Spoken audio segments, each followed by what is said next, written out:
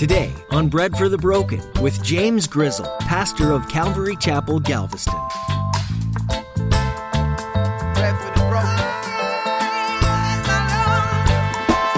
I would hope that you feel that same kind of pull within inside of you as well, knowing that this earth and all its beauty and all its splendor, and God is so amazing in his creative ability. I love it. Go out there, look at the ocean. I'm always in awe when I go and stand out and watch water. I love it. What do I love most about it? That God did it and that he did it all. And I can go to the mountains and I'm in awe, not of the mountains themselves, but of God and his creativeness. But this isn't our home. Have you taken the time to thoroughly grasp the creativeness of Jesus? He made the world you live in, the entire planet Earth, everything in it, and even the universe it sits in. By simply looking to the beauty surrounding you, you can gain a great confidence in his greatness. Today, Pastor James encourages you to see Jesus in all things. Realize that this world you're in is one of God's masterpieces that he adores. Acknowledge this and allow it to bring out a love for all of his creations. Now here's Pastor James in the book of Genesis chapter 47 with today's edition of Bread for the Broken.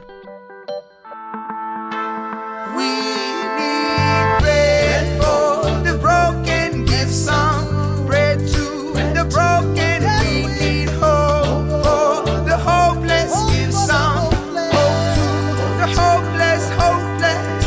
Bread for the broken. Joseph is like the second in command of Egypt. And now he's in a position because God was with him and God is directing his steps as what we would think is like, this is a tragedy. Joseph got sold into slavery down to Egypt. That's a tragedy. Where is God? Oh, he's right in the middle of the story. He's right in the middle of the story. But that's not how it's supposed to work. Who are you to say? Who am I to say how it's supposed to work? I think God's in control. And I think he can do whatever he wants.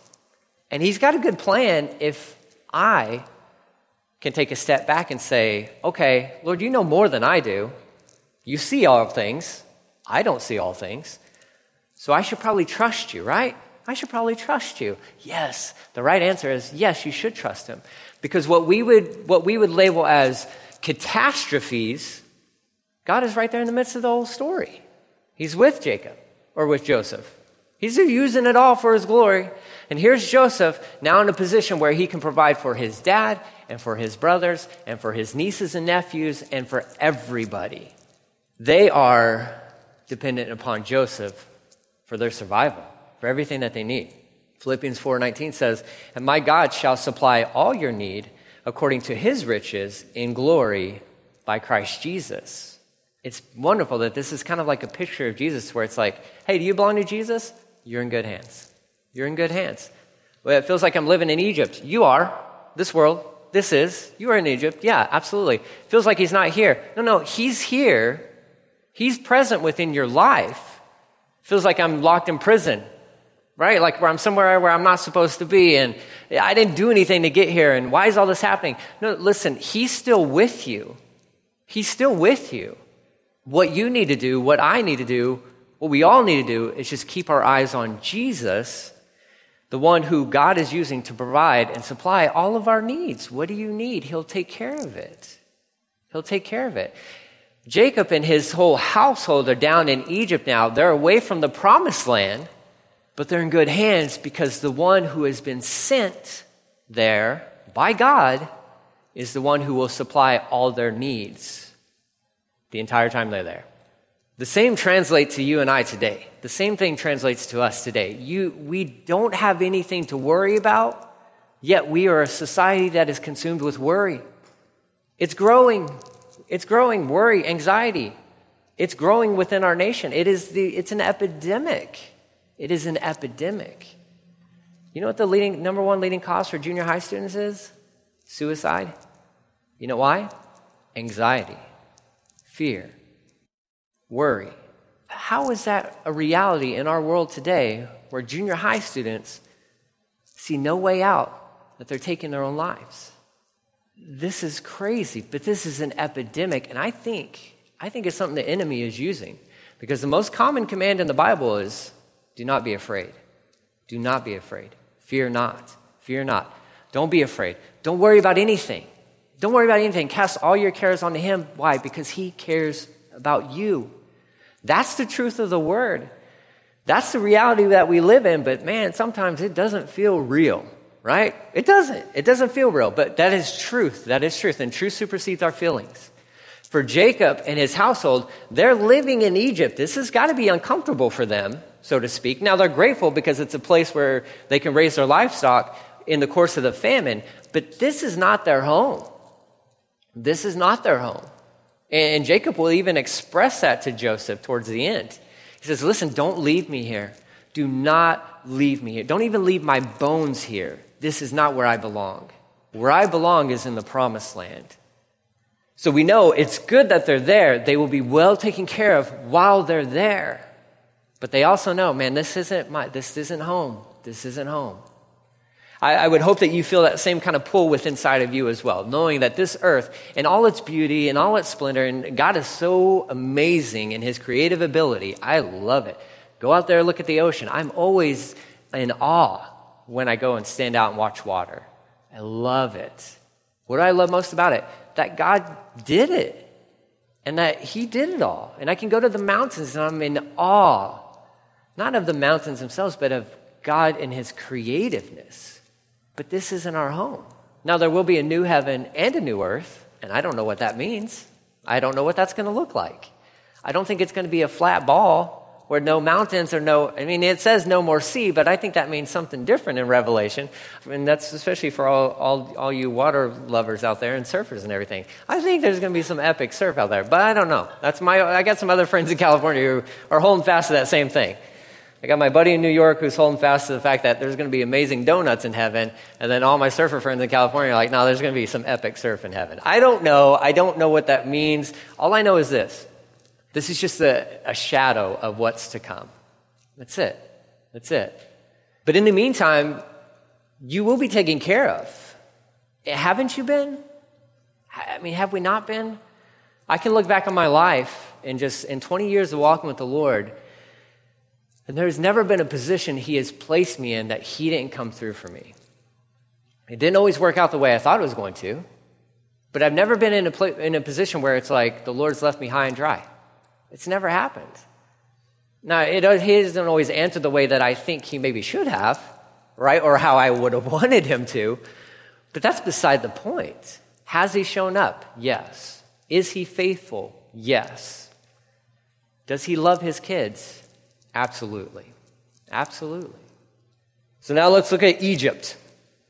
Egypt, this is part of Joseph's plan and how God was going to use him during this famine because the famine's still going on. Verse 13, now there was no food in all the land, for the famine was very severe, so that the land of Egypt and the land of Canaan languished by reason of the famine. And Joseph gathered up all the money that was found in the land of Egypt and in the land of Canaan in exchange for the grain that they bought. And Joseph brought the money into Pharaoh's house. And when the money was all spent in the land of Egypt and in the land of Canaan, all the Egyptians came to Joseph and said, give us food. Why should we die before your eyes? For our money is gone. And Joseph answered, give me your livestock, and I will give you food in exchange for your livestock, if your money is gone. So they brought their livestock to Joseph, and Joseph gave them food in exchange for the horses, the flocks, the herds, the donkeys. He supplied them with food in exchange for all their livestock that year. So he's got this master plan, this brilliant plan of like, listen, we got 7 good years. We're going to store it up because it's all going to run out. And then the money is going to run out. And so when people don't have money to buy groceries with, well, what do? Well, what do you have? That's collateral. I got a horse. Give me your horse. I'll trade you your horse for some food, for some grain. And he's just setting it up. And this is just something that really is working out in the favor of Pharaoh throughout the whole thing. Verse 18. And when that year was ended, they came to him, and they came to him the following year and said to him, we will not hide from my Lord that all our money is spent. The herds of our livestock, well, they belong to you. They're my Lord's. There is nothing left in the sight of my Lord but our bodies and our land. Why should we die before your eyes, both we and our land? Buy us and our land for food, and we with our land will be servants to Pharaoh. I want you to understand that this is also the people's idea, right? They're like, okay, we don't have any more livestock. What do we have left? Well, we got our land, we got our property, and we have ourselves. So what we'll do is we'll exchange our land and ourselves for food. We'll give all our land, all our possessions, so to speak, over to Pharaoh. This was their idea that they're presenting to Joseph. And they go on to say, and give us seed that we may live and not die, and that the land may not be desolate. Verse 20, so Joseph bought all the land of Egypt for Pharaoh, for all the Egyptians sold their fields, because the famine was severe on them. The land became Pharaoh's. As for the people, he made servants of them from one end of Egypt to the other. Only the land of the priests he did not buy, for the priests had a fixed allowance from Pharaoh and lived on the allowance that Pharaoh gave them. Therefore, they did not sell their land, right? So you isolate the priests and those who worked for Pharaoh and their gods and all this stuff. Kind of like what Israel's going to do for the Levites and everything. They got their own land. We're not going to tax them or anything like that. Verse 23, then Joseph said to the people, behold, I have this day bought you and your land for Pharaoh. Now here is seed for you, and you shall sow the land. And at the harvest you shall give a fifth to Pharaoh, or 20%, and 4/5 you shall give, or shall be your own, as seed for the field and as food for yourselves and your households, and as food for your little ones. And they said, you have saved our lives. May it please my Lord, we will be servants to Pharaoh. So Joseph made a statute concerning the land of Egypt, and it stands to this day that Pharaoh should have the fifth, and the land of the priests alone did not become Pharaoh's. So 20%. Give 20%. You give 20% to Pharaoh, the rest you get to keep. That's not bad. That's actually a fair deal. That's a fair deal for these guys. You might be looking at it and like, man, that's kind of rough. No, that's actually a fair deal that these guys got. Because of what? Because of Joseph. Now, if it were anyone else other than Joseph, can you imagine what that percentage would have been?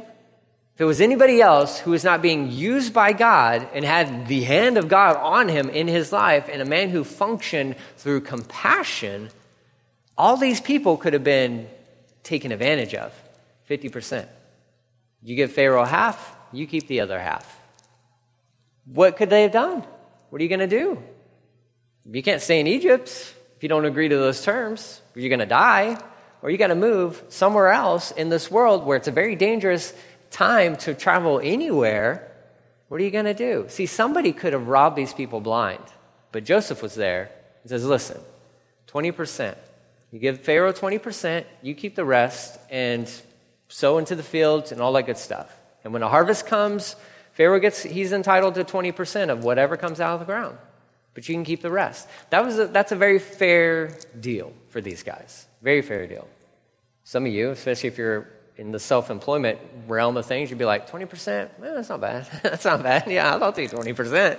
Yeah, that's all I got to pay on taxes? Sweet. Yeah, 20%. Let's do it. But that was the plan that Joseph had. He's like, listen, here's how it's going to work. And in doing so, he saves the people, he saves the land, and he makes Pharaoh a very wealthy man. A very wealthy man, okay? Now back to his family. Verse 27, it says, thus Israel, this is Jacob, thus Israel settled in the land of Egypt and the land of Goshen. Israel in the sense of concerning Jacob and his family. They gained possession in it, and they were fruitful and multiplied greatly. And Jacob lived in the land of Egypt 17 years. So the days of Jacob, the years of his life were 147 years. Just another fascinating point. When Jacob and his family came down to Egypt, now there's a number that was put on it of 70 people total, and then Acts says like 75. That's probably counting grandkids and all that stuff. But you go from 70 people, in 400 years, they're going to blossom and bloom, explode into upwards of like 2-point-something million people. And that's just at I think a 6% growth rate over the years. Like that's a pretty fair estimate concerning how big the nation of Israel was going to get by the end of this book. Okay, well, into Exodus chapter 1. They're going to grow and they're going to thrive. They're going to become a huge nation. The other cool thing, verse 28, Jacob lived in the land of Egypt for 17 years. How old was Joseph when he was taken from his dad and sold as a slave down to Egypt? 17 years. Jacob had his son Joseph with him the first 17 years of Joseph's life. And then there was a pretty significant gap there. But then he got the last 17 years to be with his son. I think what may be there for us today is a good reminder of this. Sometimes things start off well, and then something happens. and then there's a gap. It doesn't mean the story's over. It doesn't mean the story's over. I know Jacob and Joseph both probably felt as though they would never see each other again. Even Joseph was asking his brothers, is my dad still alive? Is my dad still alive? We know Jacob was living in a reality because of his sons who lied to him, saying, basically, your son's dead. And Jacob lived with that reality for those years. But this, again, is a testimony to the grace of God. Where he got the first 17 years, and that's sweet, and that's a cool thing. But it's the latter part, that last 17 years. There was a gap. You can't do anything about the gap. Can't do anything about the gap. And God is in the midst of that gap too. Whatever happens, whatever, family stuff, sometimes there's going to be gaps. God's still in the midst of those things, but it doesn't mean the story's over, because there can be another 17 years, so to speak, where God can bring it back together, and it can be better than what it was at the beginning. That's how this relationship ends between Joseph and his dad, Jacob. Joseph was favored by his dad. He was favored by him those first 17 years. He was spoiled by his dad those first 17 years. And you see something happen pretty significantly within their lives as these two are back together again. But you'll note the depth of their relationship now. And it's not a dad who's showing favoritism to this one son because he's the firstborn son of his actual favorite wife. It's not that anymore. Verse 29, it says, and when the time drew near that Israel must die, he called his son Joseph and said to him, if now I have found favor in your sight. What a phrase by a dad to his son. What a phrase. What a crazy thing. Never miss these things too when you're reading through the Bible, which we should be doing, right? It's food for our souls. We need the Bible in our lives daily. Sometimes we can read right past these things. If now I have found favor in your sight. This is Jacob saying this to Joseph. And to me, it's like nonsensical. It's like, what? Jacob, are you serious? Of course, you're his dad. But this is Jacob recognizing Joseph and how God has used Joseph tremendously to save him and his household. Totally different man, it seems like Jacob is in his interaction with his son. Put your hand under my thigh. That's a weird thing they did back then. And praise God we don't do this stuff anymore. And oh my goodness. Go sign a contract with somebody and have that exchange. That's the strangest thing ever. Like, just slide your hand right under here. Right under here, yeah. This is how we make this official. I'm like, no, pass. I don't know. I don't. That's just so weird. This is what they were doing. This is how they did things. This was like a sign of this is a covenant, okay? This was like a very intimate deal that's happening between a father and a son. Put your hand under my thigh and promise to deal kindly and truly with me. Do not bury me in Egypt. Again, I think this is highlighting the fact that here's Jacob. He's gone through it all. He's lived a life. And he stood before Pharaoh and he says, listen, all my days haven't been perfect. They haven't been perfect. I've messed up a lot. Now here he is before his son, and he's telling his son, he's speaking to his son like as if his son would ever wrong him. He wouldn't. But this is how Jacob, this is just, again, it's showing how this man functioned all throughout his life. He's like, man, if you could would you just make sure I'm taken care of? Will you promise to deal kindly and truly with me? This is coming from the man whose name means deceiver. Somebody who didn't know a lot about the truth in telling it and in acting it out.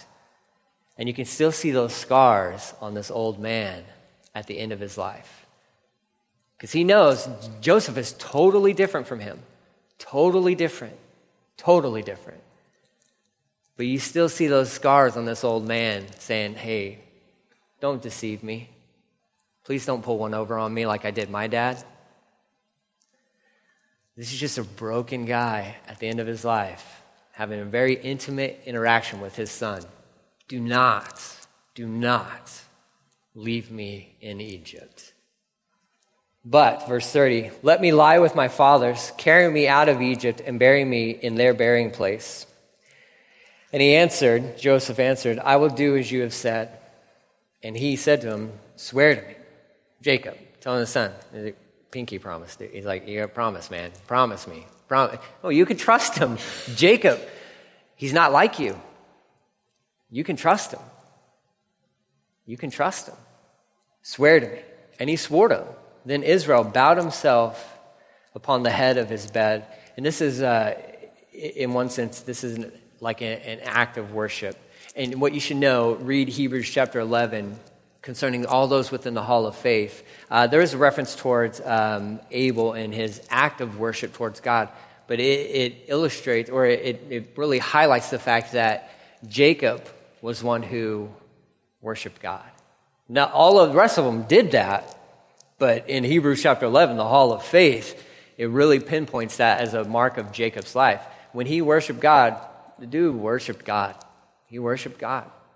And we'll see some remembrance of that as he's going to retell the story in Genesis chapter 48, because he's not dead. Not right here. He didn't die right here. But it's going to happen. It's going to happen. But between this interaction between him and his son, with his son making this promise to him, this oath to him, he's just going to rest his head. And what's he going to do? He's just going to worship God, because he knows he can trust his son. And he knows, even more than that, he can trust God. He's an old man who's lived a life imperfectly. But one thing he's gotten right is that he can trust God. He can trust God. And that's kind of how we'll see Jacob closing out the rest of his life. Next week, we'll finish out the life of Jacob. And then there's only 2 more chapters to go in Genesis. And we'll see the closing of Joseph as well. But what a cool story. What a beautiful story. It's a story of mess, and that's a family. You may be taking notes through that thing, and you're like, this sounds like my family. Hey, you're in good company, right? Like, it doesn't matter. God will use anybody who's willing to be used by him. If you're one of his, make yourself available to him and just say, okay, here I am. Here I am. In all my mess, Lord, here I am. How do you want to use me? And he'll use you. He will use you, but never, even in that's like a side note thing. What I really want you to understand is that in the midst of your story and your sojourning, you got to understand, if you belong to Jesus, he is with you every step of the way. Every step of the way. Every step of the way. And it may feel like at times, and I can testify to this, where I look around and I'm like, where'd you go? He's like, well, I'm here. Where did you go? Okay, Lord, I'm sorry. I repent. Come back to you. I want to go through this. I want to walk through this thing, this pilgrimage, this journey, hand in hand with Jesus, hand in hand with him. And at times he's dragging me along. At times he's carrying me. Yes, I know that. At times I get too far ahead of him. I do all that stuff. The testimony of Jacob is a testimony of grace. The testimony of James is a testimony of the grace of God. Your testimony is a testimony of the grace of God. That's what people need to see, and that's what people need to know. So you can stand before somebody even as high up as a Pharaoh, and they should be able to see like, there's something different about you. There's something significant about you. What is it? It's the grace of God. That's all I can say. It's the grace of God. And that's it. The hopeless, pray for the broken. The historical stories we've been reading about in the book of Genesis are filled with lessons that we just can't ignore. Adam and Eve chose to disobey, and the consequences meant separation from God for all of mankind. Sin entered the world and grew so great that God had to step in. Noah and his family were spared because of their devotion to the Creator, and Abraham's nephew was saved for similar reasons. God does look after those who call him Lord, and who follow him with all that they are. God's compassion goes even beyond this. He sent his only Son to earth to die in our place, removing the punishment for all of our evil deeds. Jesus' life provided a way for us to reconnect with our Creator and begin to live a new life covered in grace. All we need to do is realize just how sinful we are, and how we're unable to do enough to warrant the acceptance of our perfect Creator. We then need to accept that Jesus, who is God's Son, lived a perfect life and then took our sins to the grave. He defeated death 3 days later. Because of this, He's offering us grace and forgiveness for all of our sins. All we need to do is say yes. We pray that you choose to say yes today. We'd like to encourage you right away to get involved in a local church. And if you're in the Galveston area, we'd love to have you join us. Calvary Galveston meets Sundays at 10 a.m., and you can find directions online at breadforthebroken.com. With that, our time with you has come to an end today. Join us again on Bread for the Broken, where you'll find hope and new life in Jesus. Let me paint the picture of humans who are loving and giving.